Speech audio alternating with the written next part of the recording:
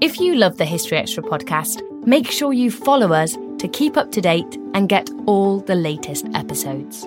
Thanks for your support, and I do hope you enjoy this episode. This episode is brought to you by Indeed. We're driven by the search for better, but when it comes to hiring, the best way to search for a candidate isn't to search at all. Don't search, match with Indeed. Use Indeed for scheduling, screening, and messaging so you can connect with candidates faster. And listeners of this show will get a $75 sponsored job credit to get your jobs more visibility at Indeed.com/HistoryExtra. Just go to Indeed.com/HistoryExtra right now and support our show by saying you heard about Indeed on this podcast. Terms and conditions apply. Need to hire? You need Indeed. Another day is here, and you're ready for it. What to wear? Check. Breakfast, lunch, and dinner? Check. Planning for what's next and how to save for it? That's where Bank of America can help.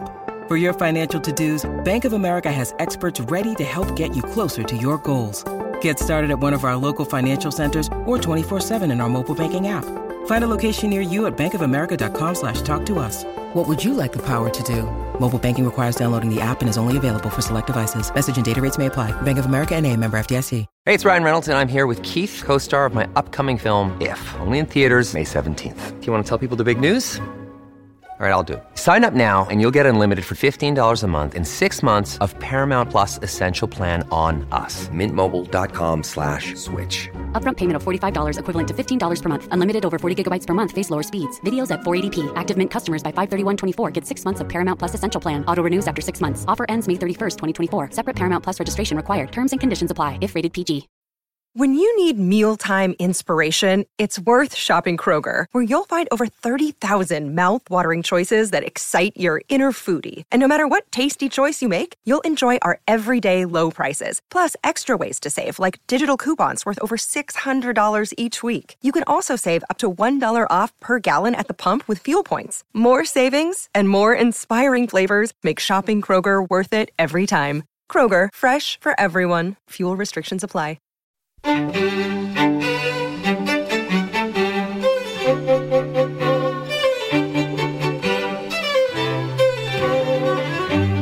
Hello and welcome to the History Extra podcast from BBC History Magazine and BBC History Revealed.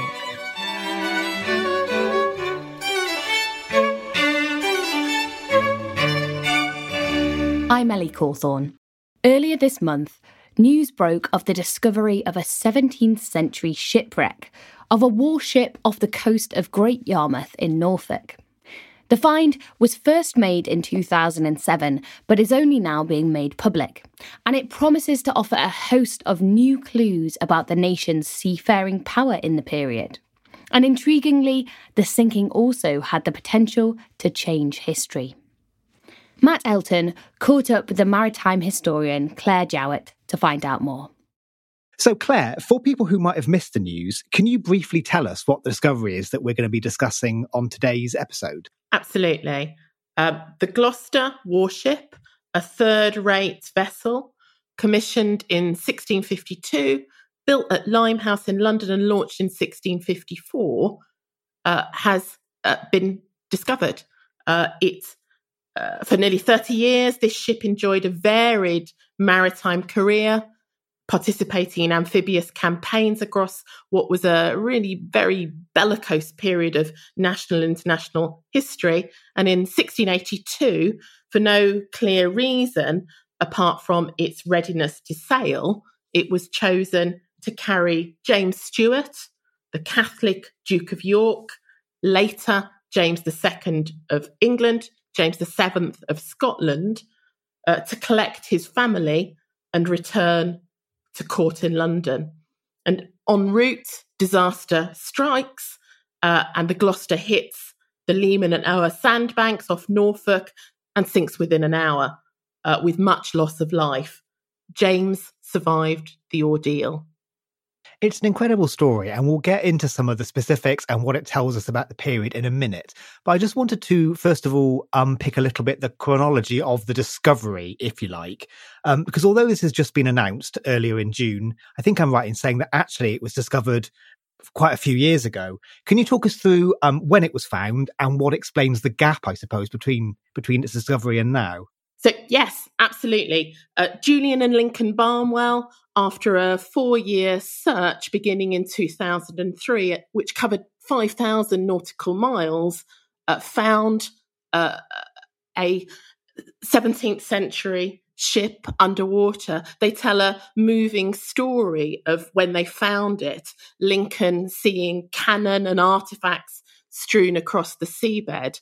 They thought it might be the Gloucester, but also it might have been another 17th century warship, the Kent. And it's not until several years later, in 2012, that the ship's bell, with its 1681 date, conclusively proved it to be the Gloucester wreck. The Kent had sunk in 1672, so it couldn't be the Kent. And due to the need to protect the security of an at-risk site while finalising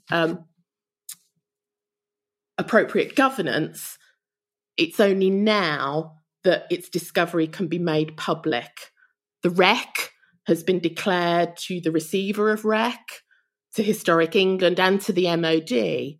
And Lord General Richard Dannett is leading, as chairman of trustees, a new charity being formed to provide support, fundraising and governance for the Gloucester's future.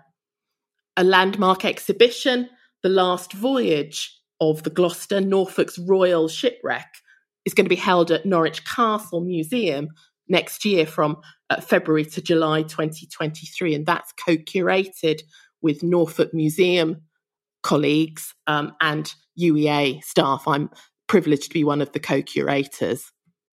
It's all really exciting stuff. And I wanted to talk a little bit about your involvement. When did you first get involved in the project? And what was your first reaction to the news? It was in July 2019, so we've had to keep it secret for a long time. And it's Steve Miller, the lead of Norfolk Museum Services, had approached the UEA Vice-Chancellor, David Richardson, and the Pro-Vice-Chancellor for Arts and Humanities, Sarah Barrow, to tell them about what Lincoln and Julian had discovered. Steve had known for a while.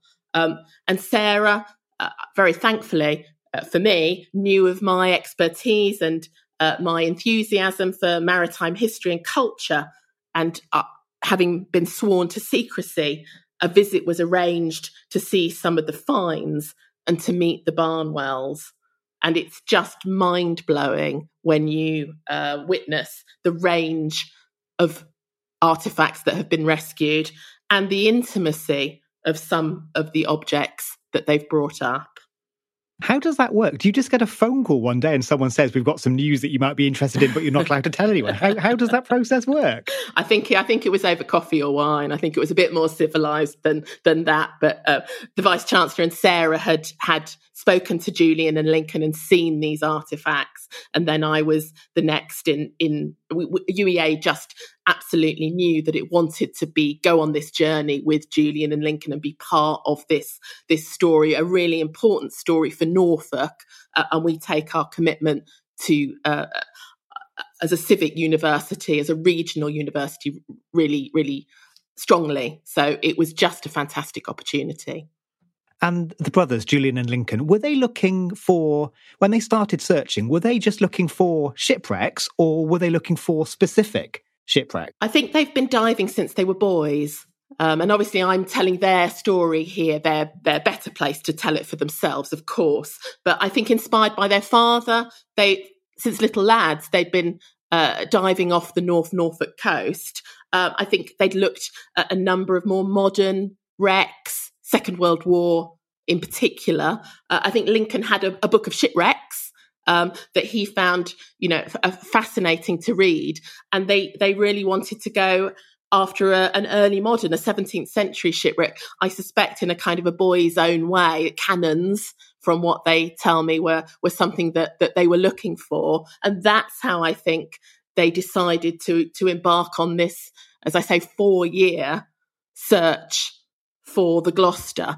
The Gloucester was such a significant journey, that the way it sank, that I think that's what attracted them to this particular ship. Let's delve a bit into what happened to the Gloucester when it sank. What caused it to sink, and how many casualties were there?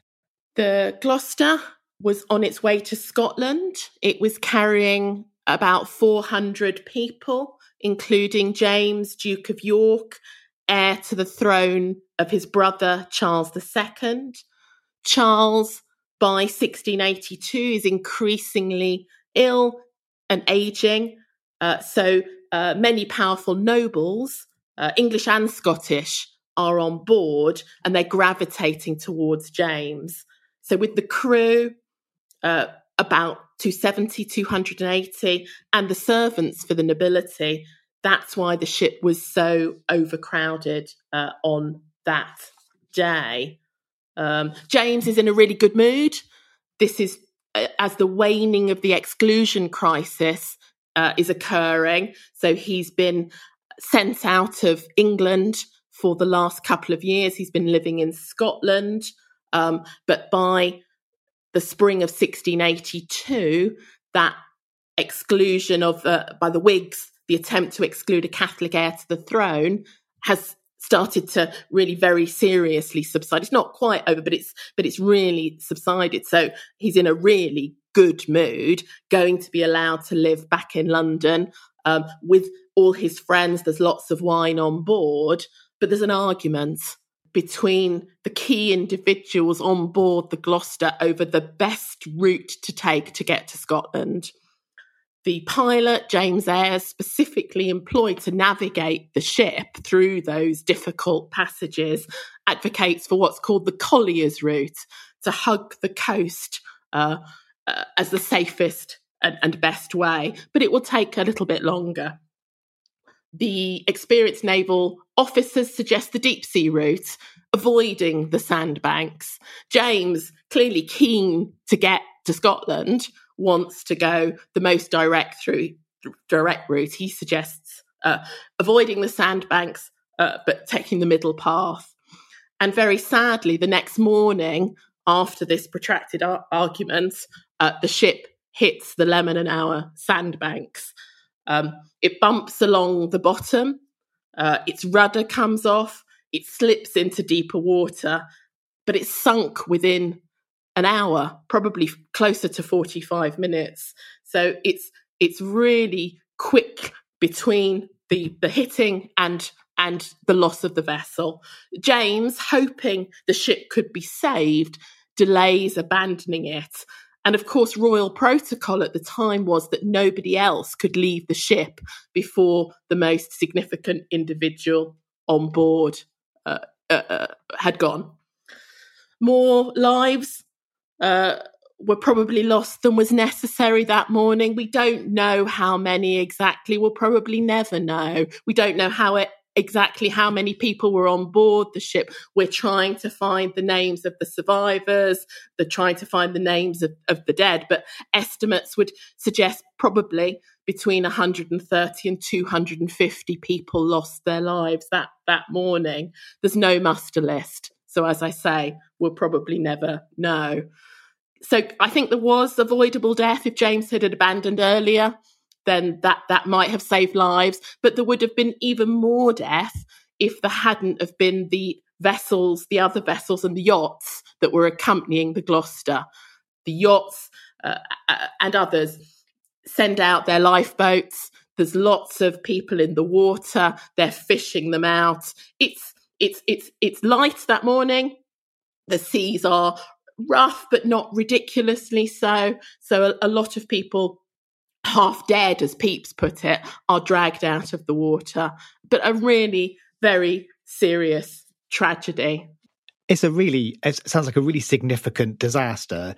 Does the fact that it all happened so quickly, as you say, in about 45 minutes to an hour, did that affect what evidence is now available to us? I think inevitably so, because there were a lot of witnesses to what happened, but I think it really does affect the fact that nobody left with anything.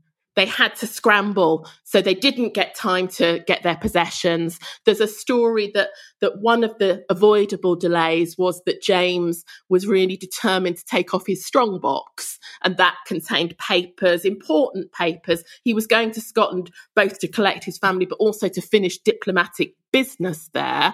So clearly there were important documents in that strongbox. But that also took time to load up onto the lifeboat. So by the time that James had finally abandoned ship, there's only time to put out one more lifeboat, and that is quickly overrun. So a lot of people end up in the water.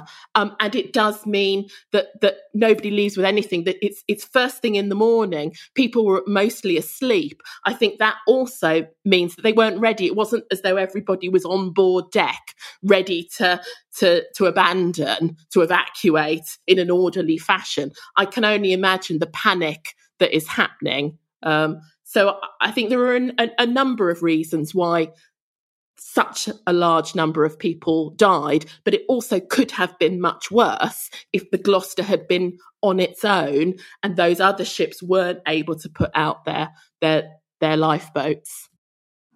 I'm really struck by the fact you've alluded a couple of times to specifics, like the fact that there's an argument about which route the ship should take. How do we know about those details? Because Captain John Berry describes the argument in his log. There are other accounts that provide that information, that there had been a key debate over the best way to go. As I say, numerous eyewitnesses, numerous people involved in this argument, they all tell their stories. They all recount what's happened, or to a degree at least. Still to come on the History Extra podcast. I think making 17th century maritime history available for people of an island nation, as we are, in the ways that the Mary Rose has done for the 16th century, would be awesome. We don't always realise just how much our negative thoughts and experiences stick with us and weigh us down. You may find your brain constantly running through a highlight reel of bad moments. That comment your friend made last week that hurt your feelings. That frustrating thing your mum does. Or that silly thing you said in a meeting. Maybe it's time to get it all off your chest. Whether it's a tiny annoyance or something much bigger. Talking about it can give you some relief and lead you to a potential solution. That's where therapy comes in. It's a safe space to share whatever's weighing you down and learn to process it, so your internal highlight reel can focus on the good stuff. And BetterHelp offers affordable online therapy on a schedule that works for you. Connect with a licensed therapist by text, phone, or video call. Start the process in minutes and switch therapists anytime. Let it out with BetterHelp. Visit betterhelp.com/historyextra today to get 10% off your first month. That's BetterHelp, HELP.com/historyextra. This episode is brought to you by Indeed. We're driven by the search for better, but when it comes to hiring, the best way to search for a candidate isn't to search at all. Don't search, match with Indeed. Use Indeed for scheduling, screening, and messaging so you can connect with candidates faster. And listeners of this show will get a $75 sponsored job credit to get your jobs more visibility at Indeed.com/historyextra. Just go to Indeed.com/historyextra right now and support our show by saying you heard about Indeed on this podcast. Terms and conditions apply. Need to hire? You need Indeed. eBay Motors is here for the ride. With over 122 million parts, you can make sure your number one ride or die stays running smoothly. Brake kits, LED headlights, bumpers, whatever your baby needs, eBay Motors has it. And with eBay Guaranteed Fit, it's guaranteed to fit your ride the first time, every time. Plus, at these prices, you're burning rubber, not cash. Keep your ride or die alive at ebaymotors.com. Eligible items only. Exclusions apply. Staying on the theme of evidence, we should talk about the artifacts. You've alluded a few times to the wealth of artifacts that are available to explore. What kind of objects are we talking about? Well, this is truly extraordinary. The list is, and this is just rescued artefacts. Wine, I'm going to start with the wine. It's such a glamour item, isn't it? But Julian and Lincoln have rescued, I think, and again, I may get this right, about 149, 150 wine bottles, some with their contents intact, which is just extraordinarily amazing to think that there's 17th century wine. And also, not only is the wine there, but there is what's called ullage, which is the little bit of air between the wine and the cork. So we've got wine and 17th century air. How brilliant is that?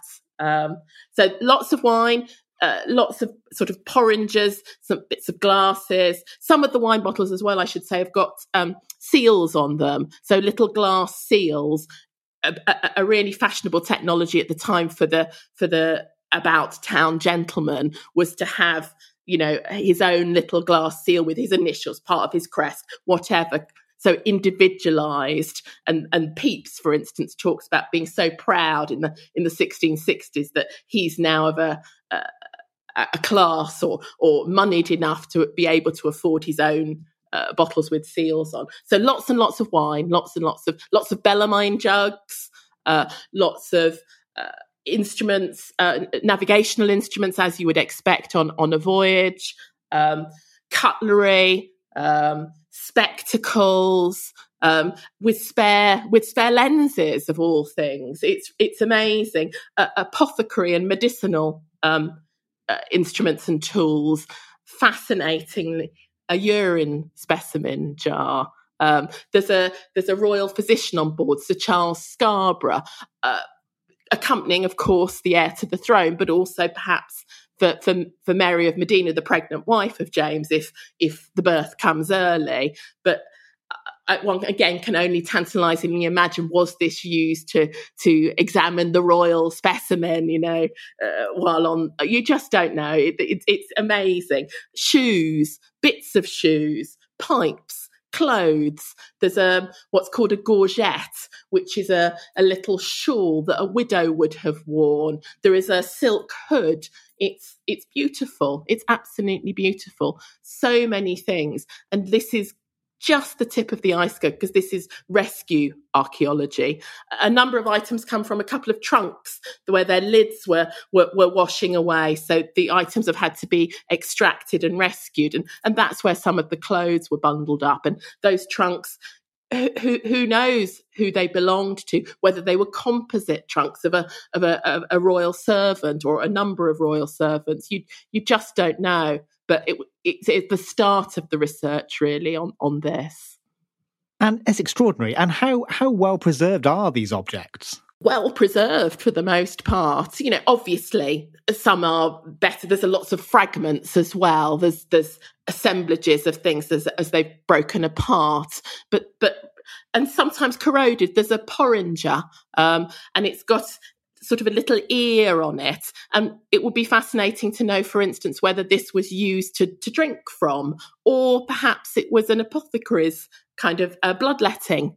But it's quite corroded. It's got a little, on its little ear, it looks like it might have a crest on it, but you can't, it's indistinct now, and you can't see the sort of lines drawn within it, if that was being used for bloodletting to sort of measure the ounces of blood that were coming out. If it is for bloodletting, Scarborough is, well known for his bloodletting, so you could imagine that a physician would have that, but equally, perhaps it's for drinking. So they are well preserved, but they have been underwater for, 340 years. There is a book that, the binding of a book, it's got a royal seal stamped on it, but the paper was, I believe, completely destroyed. So you can't tell what book it was, whether it was a Bible, who knows. As a specialist in this kind of area of history, this must be so exciting. The potential that this discovery holds must be hugely exciting. Oh, it's unbelievably so. What's already been recovered is extraordinary enough, but what's still to be down there is mind-blowing. What Julian and Lincoln think is that the stern castle of the ship is blanketed under probably about 3 meters of sand. Who knows whether it's been squashed or whether it's intact? But if it is intact, or at least partly intact, how fascinating, how brilliant to be able to extract and excavate that material, because this is where the captain's cabin would have been, the royal apartments would have been, the principal nobility. We've got John Churchill on board, the future Duke of Marlborough. We've got George Legge, Master of Ordnance. We've got the flower of Scottish nobility here. And it would be amazing to see what a luxurious royal journey at sea looked like. We've never known and never had the opportunity to know about it before. I mean, I'm also interested in this as one of those sort of what if moments. And we have touched on this a little bit before now, but how close do you think this incident came to changing the course of history? I think incredibly close. James delayed. James didn't want to leave. He'd been criticised in the 1670s for leaving ships under pressure in battle too quickly. In 1682, he doesn't want to make the same mistakes again, and it's quite. Obviously, it's quite close to the point at which the ship is about to sink that he leaves. If he had drowned that morning, it would have changed British history forever. The wreck of the Gloucester is one of those almost moments of history, of British history. If James had drowned, then it's very likely that Charles II's illegitimate son, James Scott, Duke of Monmouth, would have become king when Charles died in 1685. It's the Monmouth Rebellion of 1685, when Protestants rebel against their new Roman Catholic King James II and VII, which results in Monmouth being beheaded. And that just wouldn't have happened. And then, of course, the so-called Glorious Revolution, the largely bloodless invasion and coup by James II's Protestant nephew and daughter, William and Mary, would also not have occurred. And if that hadn't have happened, their co-regency at the behest of Parliament, which changed the monarchy forever, wouldn't have happened. There'd have been no English Bill of Rights limiting the power of monarchs and setting out the rights of Parliament. So it's pretty significant almost moments.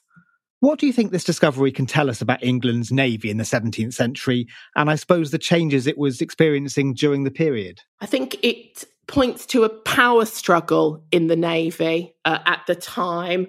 After the wreck occurred, who was to blame was a really big issue. First of all, the pilot James Ayres is court-martialed, and then secondly, one of the captains of the yachts, Christopher Gunman, who had been sailing ahead out of formation, is also court-martialed. And I think what's going on here is that there is a power struggle between within England's navy. James, a former Lord High Admiral, had and coming back into power in 82, is likely to want to impose his own will on the navy, and the Admiralty are going to want to resist his imposition of that power. They want to promote professional types within the navy, because they think that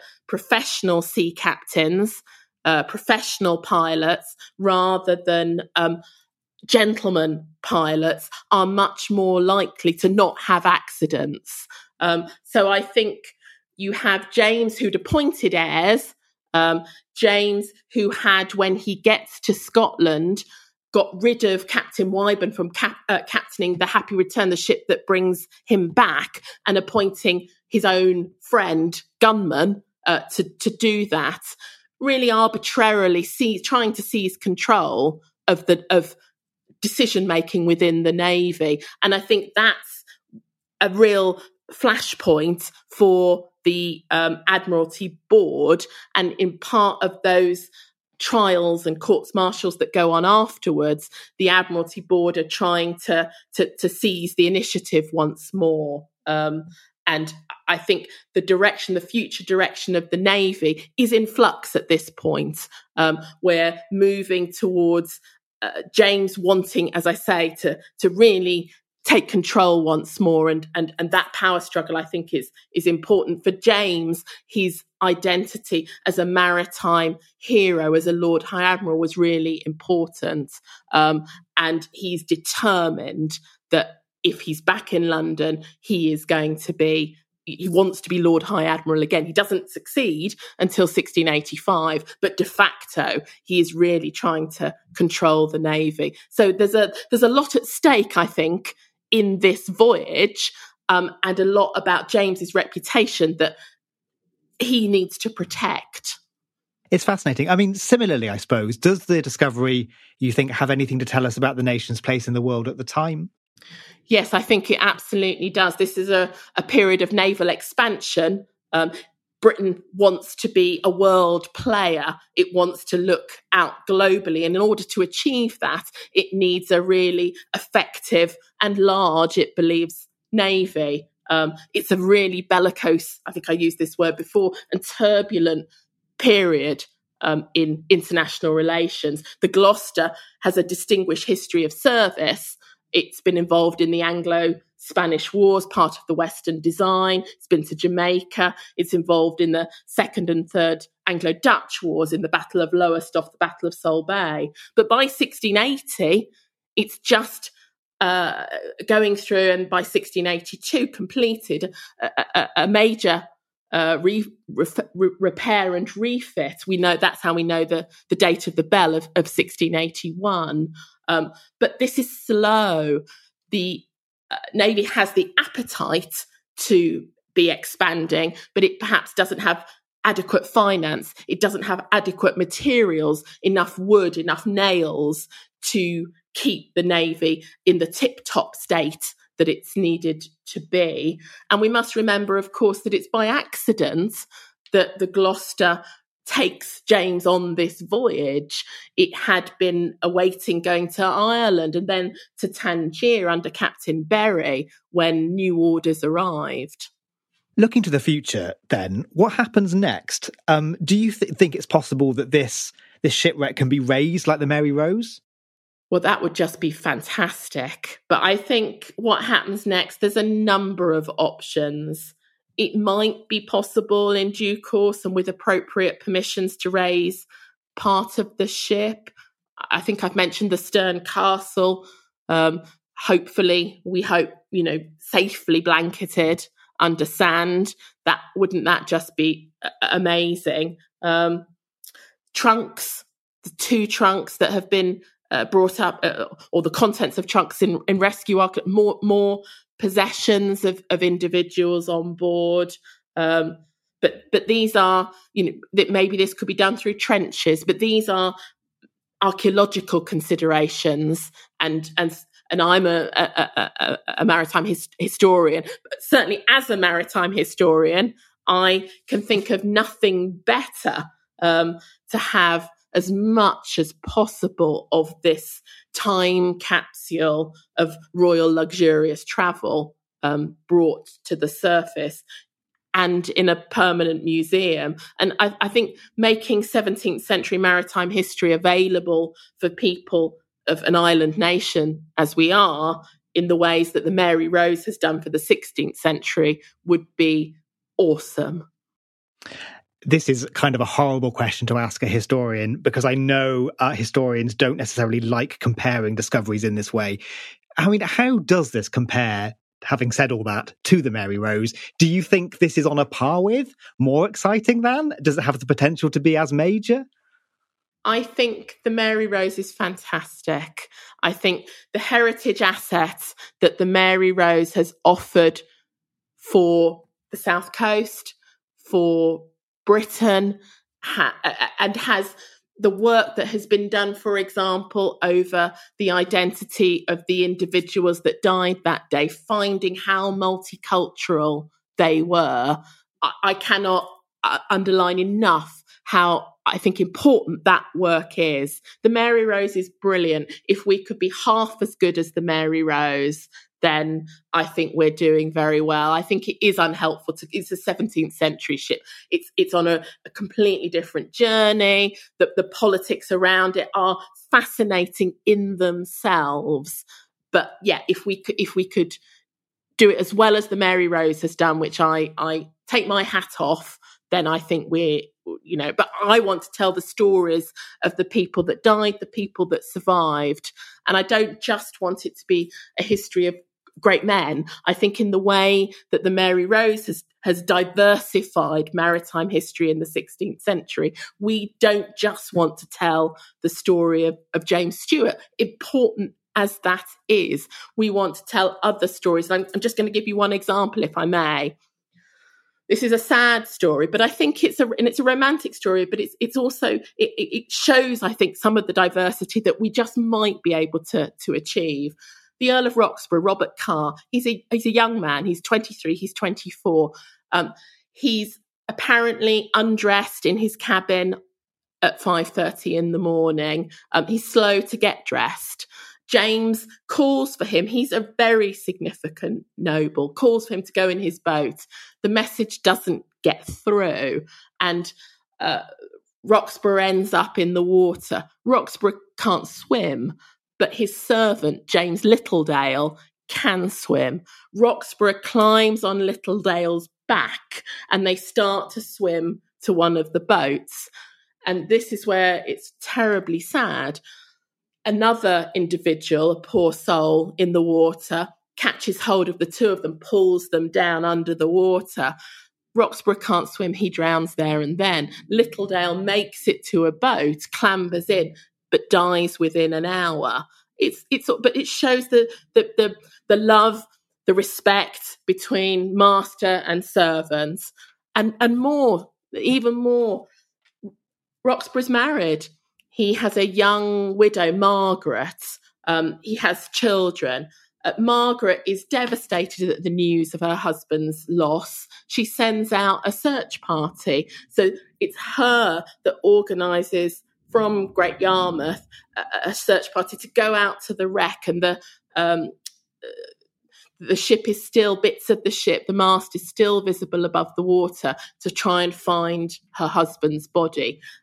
They look for a number of days, nothing is found, but Margaret stays a widow for 71 years. So we have the love of a master, a servant to his master, and a wife to her husband, just in that story. And it's not just about great men, it's about how this tragedy touches the lives of all people from all classes, and not just men, women as well.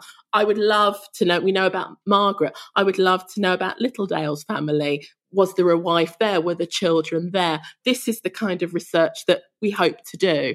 And all this potential is now in front of us. What are your plans for the project?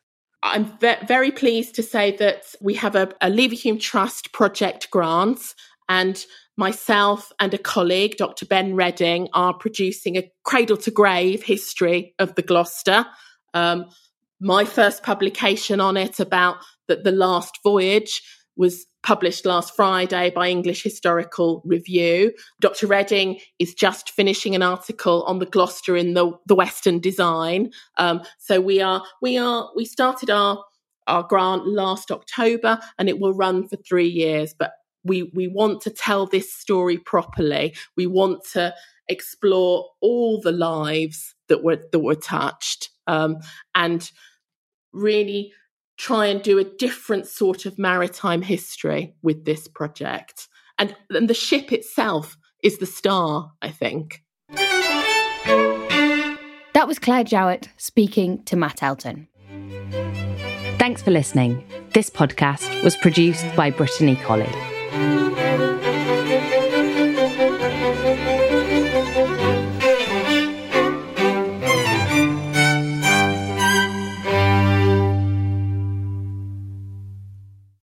A collision between a Chinese jet and an American spy plane.